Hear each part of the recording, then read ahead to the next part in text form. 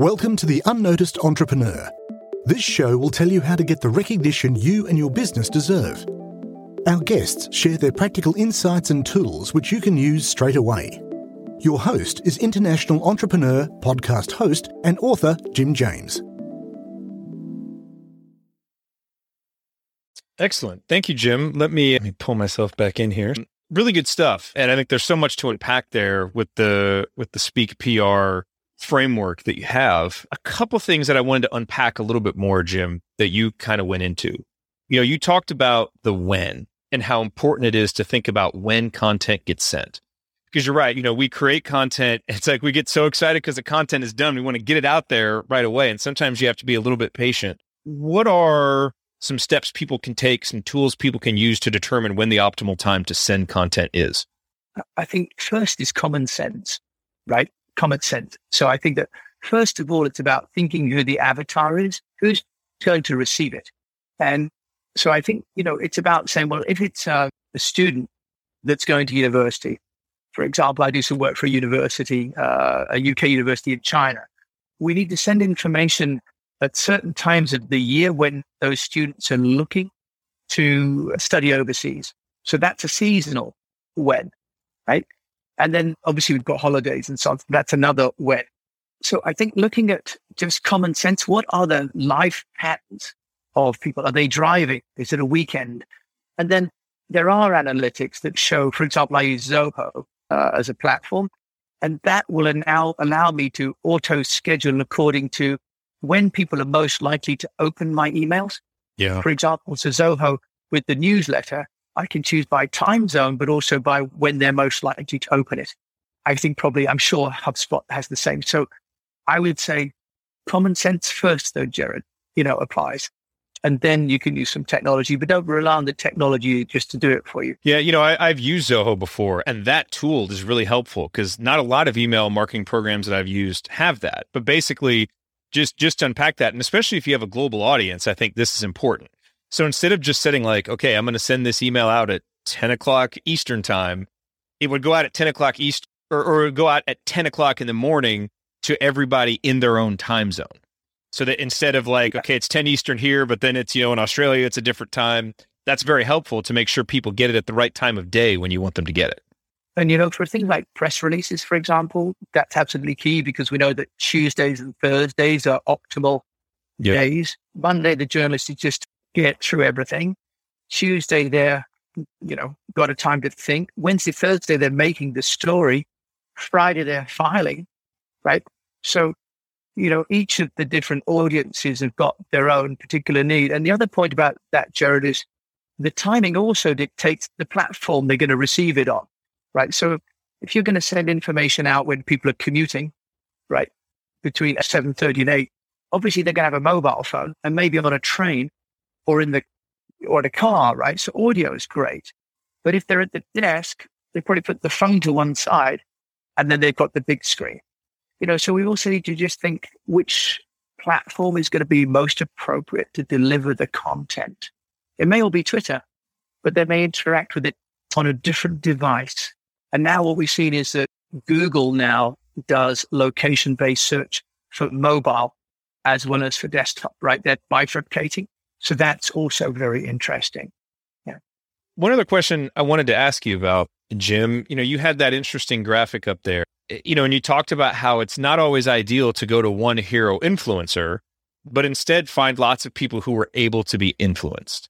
And This, I think, for some people might be a bit of a paradigm shift or different than what they expect. Because you think, if I can find a big influencer who is big, especially among my target audience, that seems like it would be good to do. And so I'm curious, what are the benefits and drawbacks of finding an influencer if that influencer does have some pull with your audience?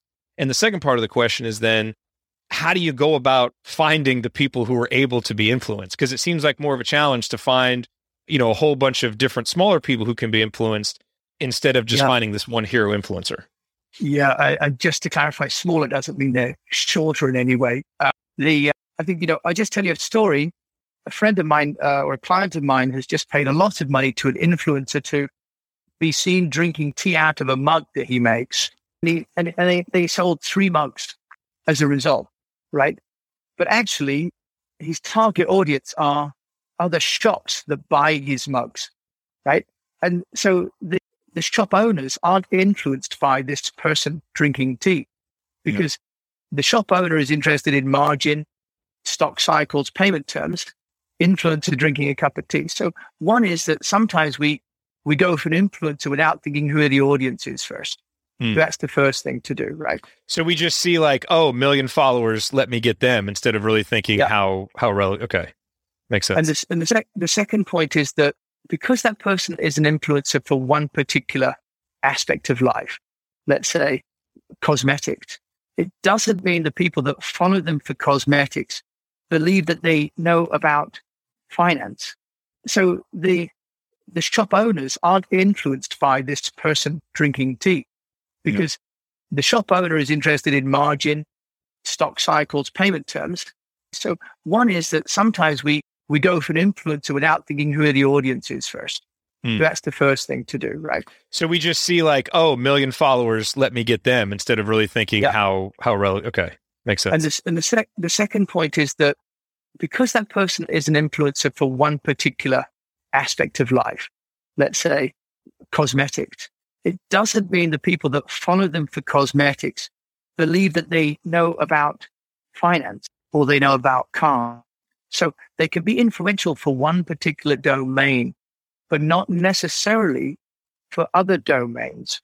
So you may find that, for example, in the case of mugs, you may find that someone who has a very successful wholesale distribution business who says you can make the best margins with these mugs could be a much better person because, to your second point, the person who that influencer knows are the people that you want to sell to, right? They're the trade. So sometimes we have influencers, but the people in their influence community are not necessarily the people that you need to sell to.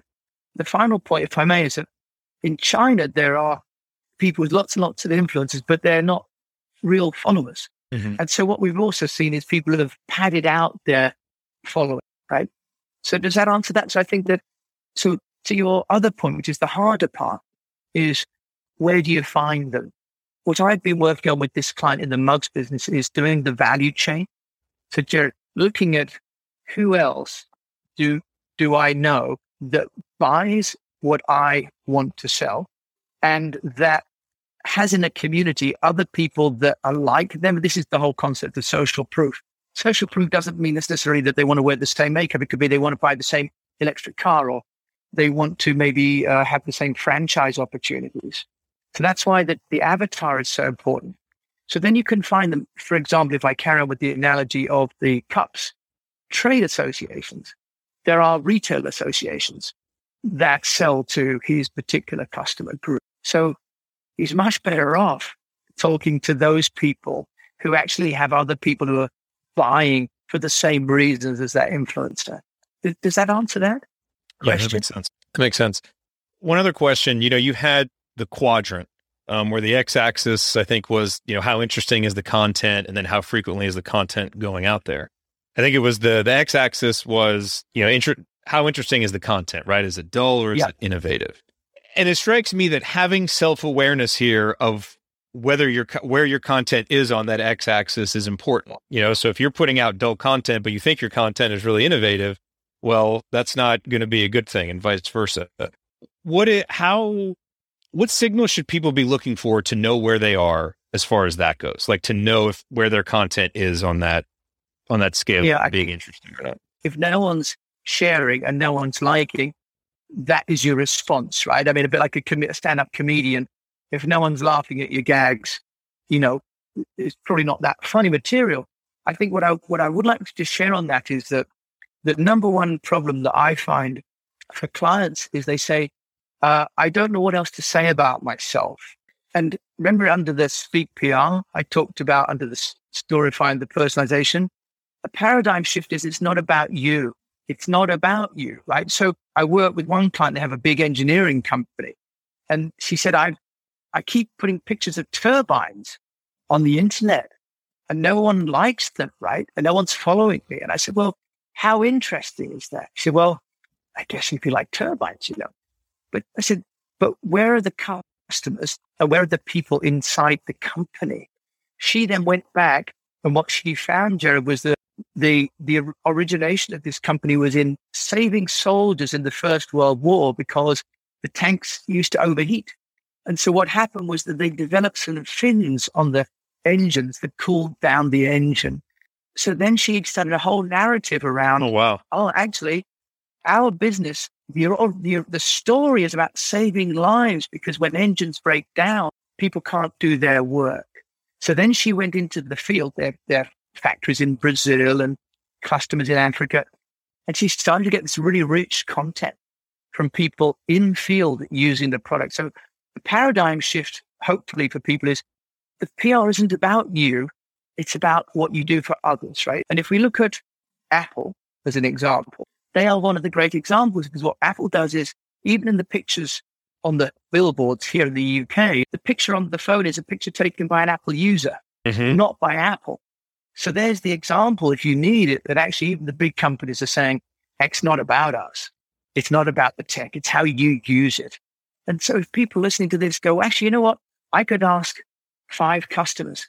What actually happens then, Jared, is if you ask 5 customers to tell you what they're doing, what happens is they share it with their network, right?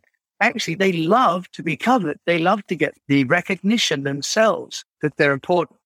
And that is where you start to get this network effect, because they say, you know, this is about me. I want to share this with other people. Does that make sense? Totally. I think what you just said is golden. And I think it's a mindset shift that when content creators make it, they find that what they're producing resonates so much more.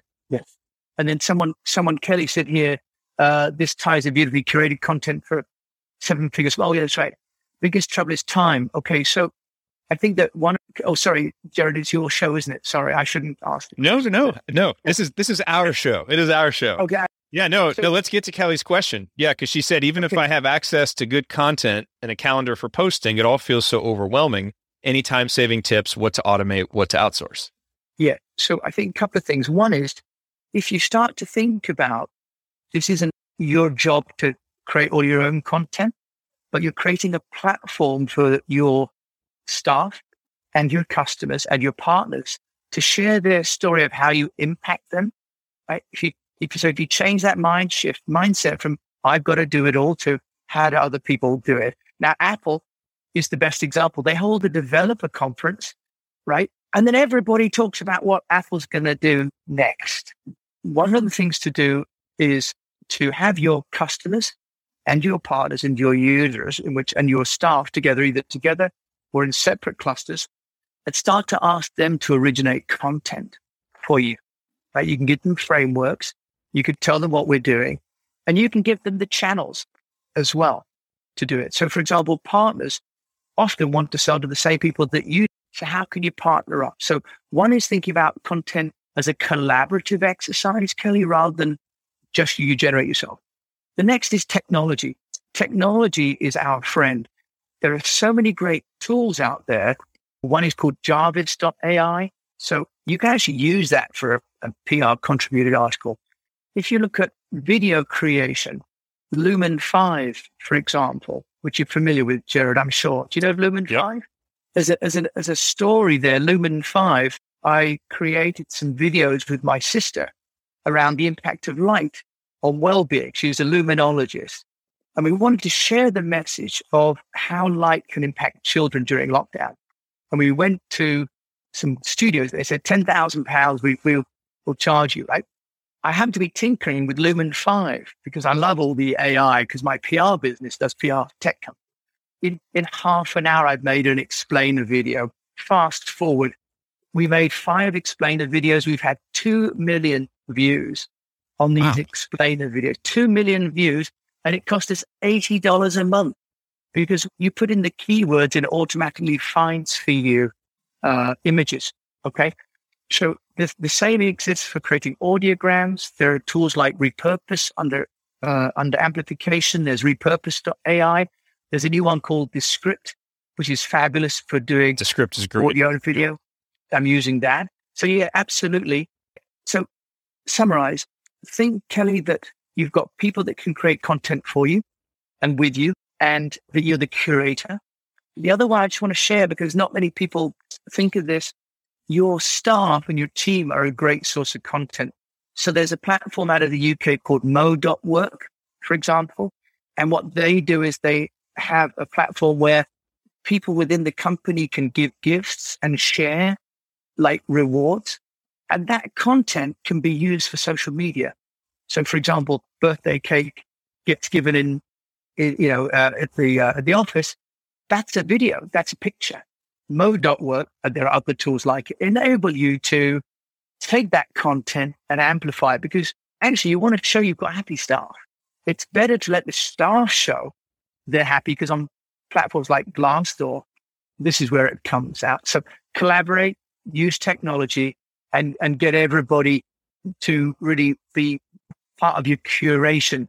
Your job is to curate. Just as I created a book, Jared, I created a book, but I've curated 50 articles. And I used a platform called Dabble Writer. Have you heard of Dabble Writer?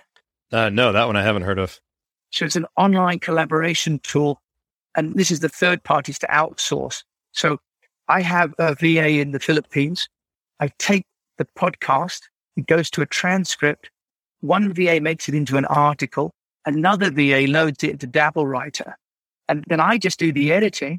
And then we export that through Upwork to someone in the Ukraine to do the page layout. Okay. So curation, or if you like, collective creation, some AI tools, and then outsource. Is that okay? Hopefully that's helpful, Kelly? No, 100%. And I think Kelly hit on the one thing that I wanted to mention, which is, a lot of people listening to this are going to be one-person businesses, small solo businesses. Yep. And so, so the idea of collaborating with a team or with employees, that may not resonate quite as much because you may not have a team or employees. But, what Kelly said here is important. I'm a business of one, but now I'm thinking I can work with several complementary businesses and we can share our perspectives or stories on others' posts. Absolutely. This is also the benefit of building a community, because when you have a community of folks, now you can share their stories. Your community can start creating, content that you can share. And so you can do it that way. So both of these ideas really work well. And the way to look at this is, who is the customer you're aiming at? Because that customer or customers profile will have many, many vendors. I partner with advertising agencies, SEO agencies, and my book, I have people in there from all the different disciplines. I have people doing auto signatures. I have people doing video graphics. We're all talking about communication, but different aspects. So Kelly, find out who's also selling to the same audience as you, but selling a different service. And then you can group up, and it's fantastic, right? So I hope that helps, because I'm a one-man army as well. I did have teams in Singapore, China, and India, and I thought I was spending more time managing people than making money. So that's why I love your 7-figure small, because I've been really listening to all of that. Yeah. Yeah. Now we see the downside to being quote unquote just an attendee. Kelly's nodding her head and none of us can see, but at least she put it in the chat. So no, she's not nodding her head, sleeping. No, she's nodding her head, not nodding along. Well, Jim, this was awesome. Really great insight here. And I think especially this last part, about, how you do this as one person and kind of in a way that collaborates and that can, add efficiencies. I mean, some of these tools just that you mentioned there with, Lumen 5 and Repurpose and Dabble Writer, those are great tools that people should look into. And so, make sure if you're listening to this in the audio version, go to the replay page, because we'll have your slides will be in there, and the links to the technology applications directory, all that stuff will be in there so that people can go check it out. Jim, excellent. Really appreciate it. Again, all the links, everything that we talked about will be on the replay page. And, follow up. If you have questions, obviously, if you're listening on the replay, post them in the comments. Jim or I will be able to get in there and answer. Absolutely. Jim, really appreciate your time today. This was great. Jared, thank you so much. And thank you for the feedback, because I know you were taking time out of your busy days and you pay for your time. So I really appreciate that you've taken a risk to spend that with me. So thank you so much. And for inviting me, Jared. And thank you so much for all the work you're doing, because it's amazing. Absolutely. And remember to check out Jim's book. It is The Unnoticed Entrepreneur, available on Amazon. Is it available anywhere else? Yeah, Barnes & Noble, Amazon. Everywhere. Exactly. Excellent. Great. Thanks, Regina. Regina said she just ordered it. There we go. Thank you so much. That's excellent. All right. Thank you, Jim. Thanks, everybody, for being here. And we'll see you all inside the community. Thanks so much. Have a great day. Yeah. Take care, everybody. We'd love to hear your takeaway from the show. Visit the unnoticed.cc where you can leave us a voice message and also ask any questions you have on getting noticed. If you like the show, then please follow or subscribe and share it with a fellow entrepreneur or on your social channels and at Jim A. James. What would really help is a rating. At the unnoticed.cc, we've got a dedicated page to make that really easy to do. Take a screenshot and share it on Twitter at Jim A. James, and we'll repost it to get you noticed too. At the unnoticed.cc, you can also see our books, merchandise, useful tech apps, and sign up for our newsletter. Until we mic again, keep on communicating.